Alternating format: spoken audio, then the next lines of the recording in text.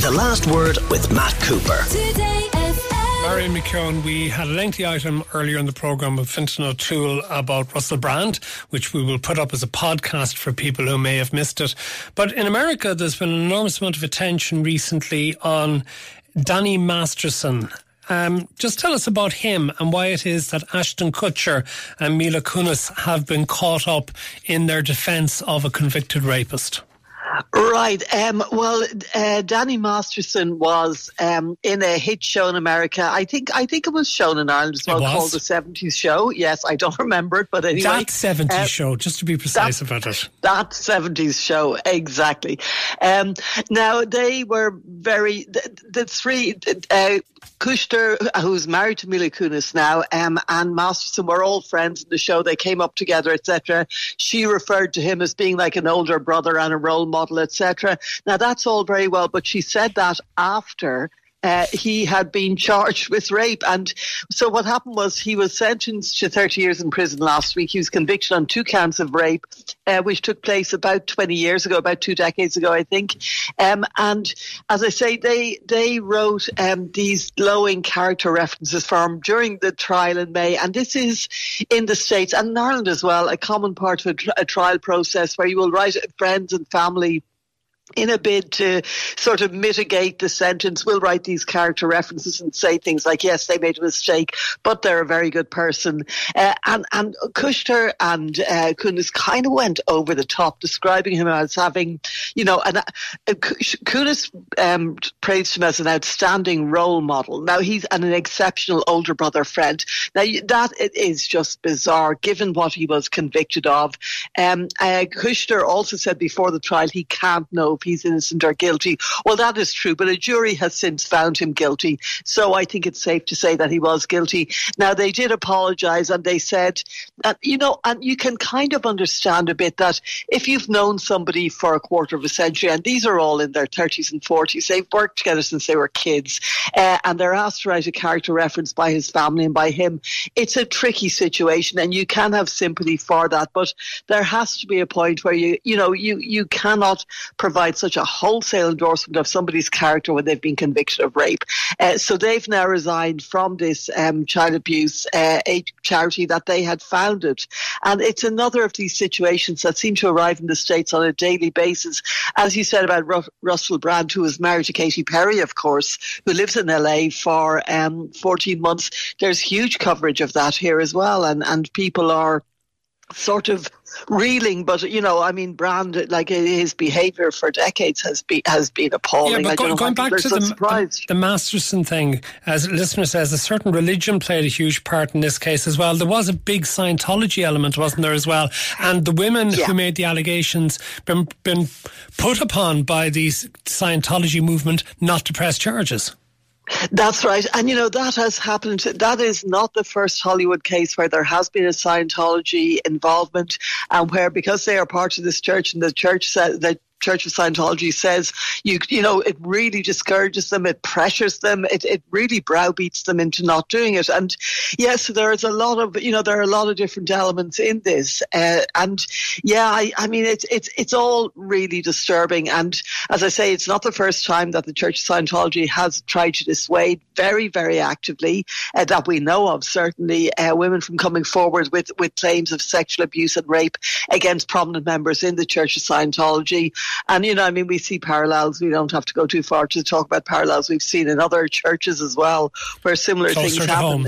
Yeah, indeed. Actually, you mentioned briefly the Russell Brand situation. There were some people getting in contact with the programme defending him, saying innocent until proven guilty. But the amount of coverage on this side of the Atlantic, what's the tenor of it in the United States? Well, the tenor of it in the States is that he's a pretty big star here, and he's got his podcasts, and he's sort of had a foray into Hollywood, not that successful, with Arthur and a couple of other kind of forgettable movies. But I think he's known here as Katy Perry's ex-husband, and there's attention from that perspective. And yes, of course, there you have to be innocent until proven guilty, because there is another case with Chris North, whose career is over as a result of 3 women claiming serious sexual misconduct. So this is the actor from Sex and the City.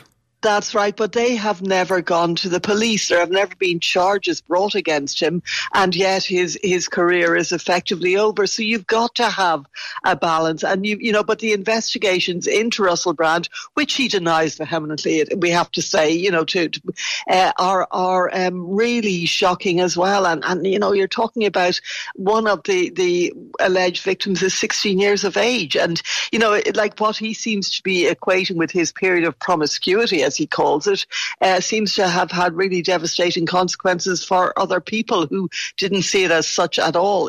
So I think it's it just seems that, as I say, there's a never-ending stream of these cases where celebrities apparently, and again, with the caveat, he hasn't been proven guilty, seem to think that they can do what they want. It's the old Donald Trump thing. When you're a star, you can do whatever you want. They let you do it. And it's really disturbing. We have made contact with Cal Thomas, who joins us now. And Cal, I want to move on to something else. I want to talk about a Republican Congresswoman, Lauren Boebert, who has been seen on a video of giving a performance of a kind while in the crowd at a musical called Beetlejuice in Denver, in which her male partner was groping her, in which she was vaping and filming when she was told not to do so. What sort of behaviour is that for a Republican Congresswoman? Well, you're exactly right to ask the right question, Matt, but an even greater question is, why do especially religious American conservatives continue to support people like her or Nancy Mace, a Republican Congresswoman from South Carolina, who got up at a prayer breakfast in July and said that she was almost late because her fiancé, with whom she was living, wanted to have sex that morning. And then, of course, you have Donald Trump and a lot of these other things. I mean, this is the party of family values. This is the party of traditional marriage. And I think that a lot of Republicans have made a pact with the devil, a Faustian bargain, if you will, that temporal power is more important than moral power. And it really is disgusting. And I just, you see the video of this. I mean, this guy, not only was he a Democrat, but he was groping her and she was groping him back. And now her husband is apologizing, saying that he was responsible for a lot of this bitter divorce that they're going through. But there's really no excuse for this. Nobody apologizes anymore. Nobody repents, to use an old biblical term. Nobody says that they were wrong. They say other things. And the Republican leadership, starting with Donald Trump, frankly, I mean, a thrice married, multiple adulterer, apparently family values don't mean what they used to. Marion McKeone, what do you make of that? Should people's private morality be relevant to the discharge of their public duties? Sorry, I'm just amused that Cal is. The compounding offence here seems to be that she was being groped by a Democrat. Absolutely unforgivable, Cal. For shame. You know what? Look, none of this is new. Newt Gingrich, you may remember, the morality leader who went after Bill Clinton for Monica Lewinsky and all the rest, had multiple affairs. He behaved atrociously towards his wife while she was dying of cancer. And all of the people who, all of the Republicans who went, the leaders who went after Bill Clinton and who professed such shock and outrage over Lewinsky. And yes, it was an abuse of power. It was appalling behaviour. But they were having affairs and they were all involved. It's all hypocrisy. None of these people seem to practice what they preach. And I don't really care that much about people's personal lives. But what really does make me feel nauseous is when they start telling other people how to behave. And when they start, frowning at other people and controlling how women can control their own bodies, etc., etc. I find it disgusting. So yeah, but Lauren Boebert, look, she's always been obnoxious. She's a very trashy human being. I think it's safe to say that. And it's ironic because she and Marjorie Taylor Greene are who are always at each other's throats, have set themselves up as the arbiters of morality. I think Congress is it's become too crazy. And of course now Marjorie Taylor Greene, Cal, has started giving out about the dress code being one of society's standards that sets etiquette and respect for our institutions. She's furious that hoodies are now going to be allowed in Congress. Tell us a bit about this. Well, this is a concession to the new senator from Pennsylvania, John Fetterman, who had a stroke some months ago and has difficulty apparently dressing himself and feeling comfortable in a suit and tie and dress shirt, which is the standard uniform of the United States Senate. I don't have a problem with that. I think Senate Majority Leader Chuck Schumer is doing a very gracious thing for him. But I think there are other problems in the Senate, including overspending. We just crossed the $33 trillion mark, and I think that's something that Senator Schumer and other senators ought to be addressing instead of worrying about dress codes. Indeed, there was a big fuss here many years ago when we had a TD elected in the early 1980s, the late Tony Gregory, who came in to the shock and horror of everyone without wearing a necktie. And there was consternation about the idea that somebody would go into our Dáil chamber without wearing a necktie. But Cal, there's a listener here giving out about you saying you've turned into a rhino Republican, as in Republican in name only. This person says you need to get on a proper MAGA Republican. MAGA rules the Republican Party. In fairness to you, Cal, you've never ever subscribed to being a Republican. You've told me many times you're a conservative, and that's not necessarily the same thing, is it?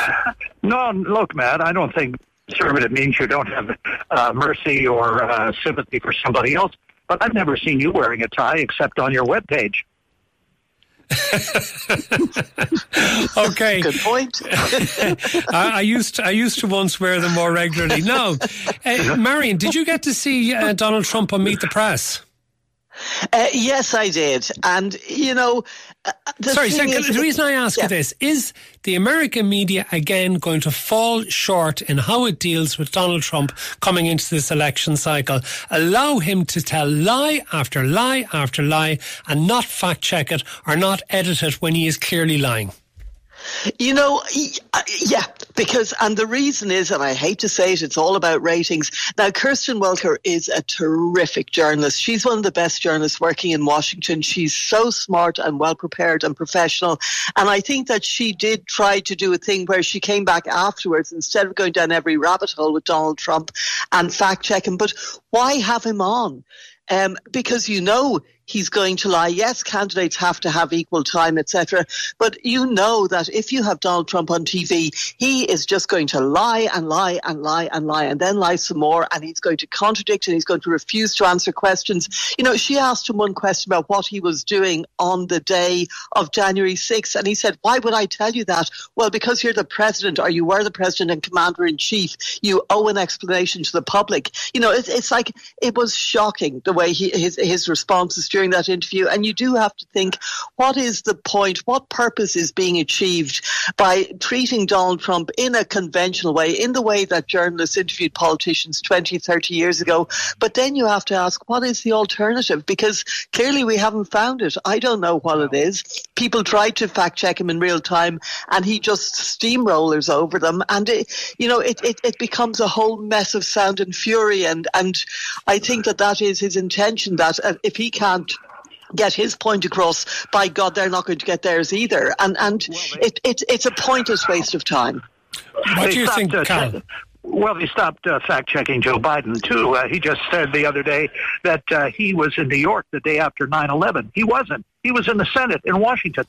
He said that he was arrested going to see Nelson Mandela in prison in South Africa. He wasn't. I mean, the string of lies that he tells are just amazing. I think most of the media have just given up on this, thinking that basically all politicians lie at some point, and so what's the purpose? But I think Marion's right. I think we need more fact-checkers, but nobody has ever accused Donald Trump of telling the truth. And just one final one, Marion. I'm not sure Donald Trump is any great friend of the workers, but is he going to exploit the trade union strike by the auto workers in Detroit? And is Joe Biden, who comes from that background, going to flunk this one? You know, this is like the swift boat. I don't know if people remember of John Kerry versus George W. Bush almost all over again, where John Kerry was a bona fide war hero. George Bush was a draft dodger, and somehow they flipped the script to make John Kerry some kind of a liar and a coward. You know, look, Donald Trump has never shown anything but contempt for unions, contempt, you know, for any organised labour. And yet he is, and this has been proven, and I've seen it over and over again at Trump rallies, that working class blue collar Americans will ignore that fact to support Trump because he hates the same people that they do. So he will turn up there and because he wants to avoid the second debate, which is taking place in California.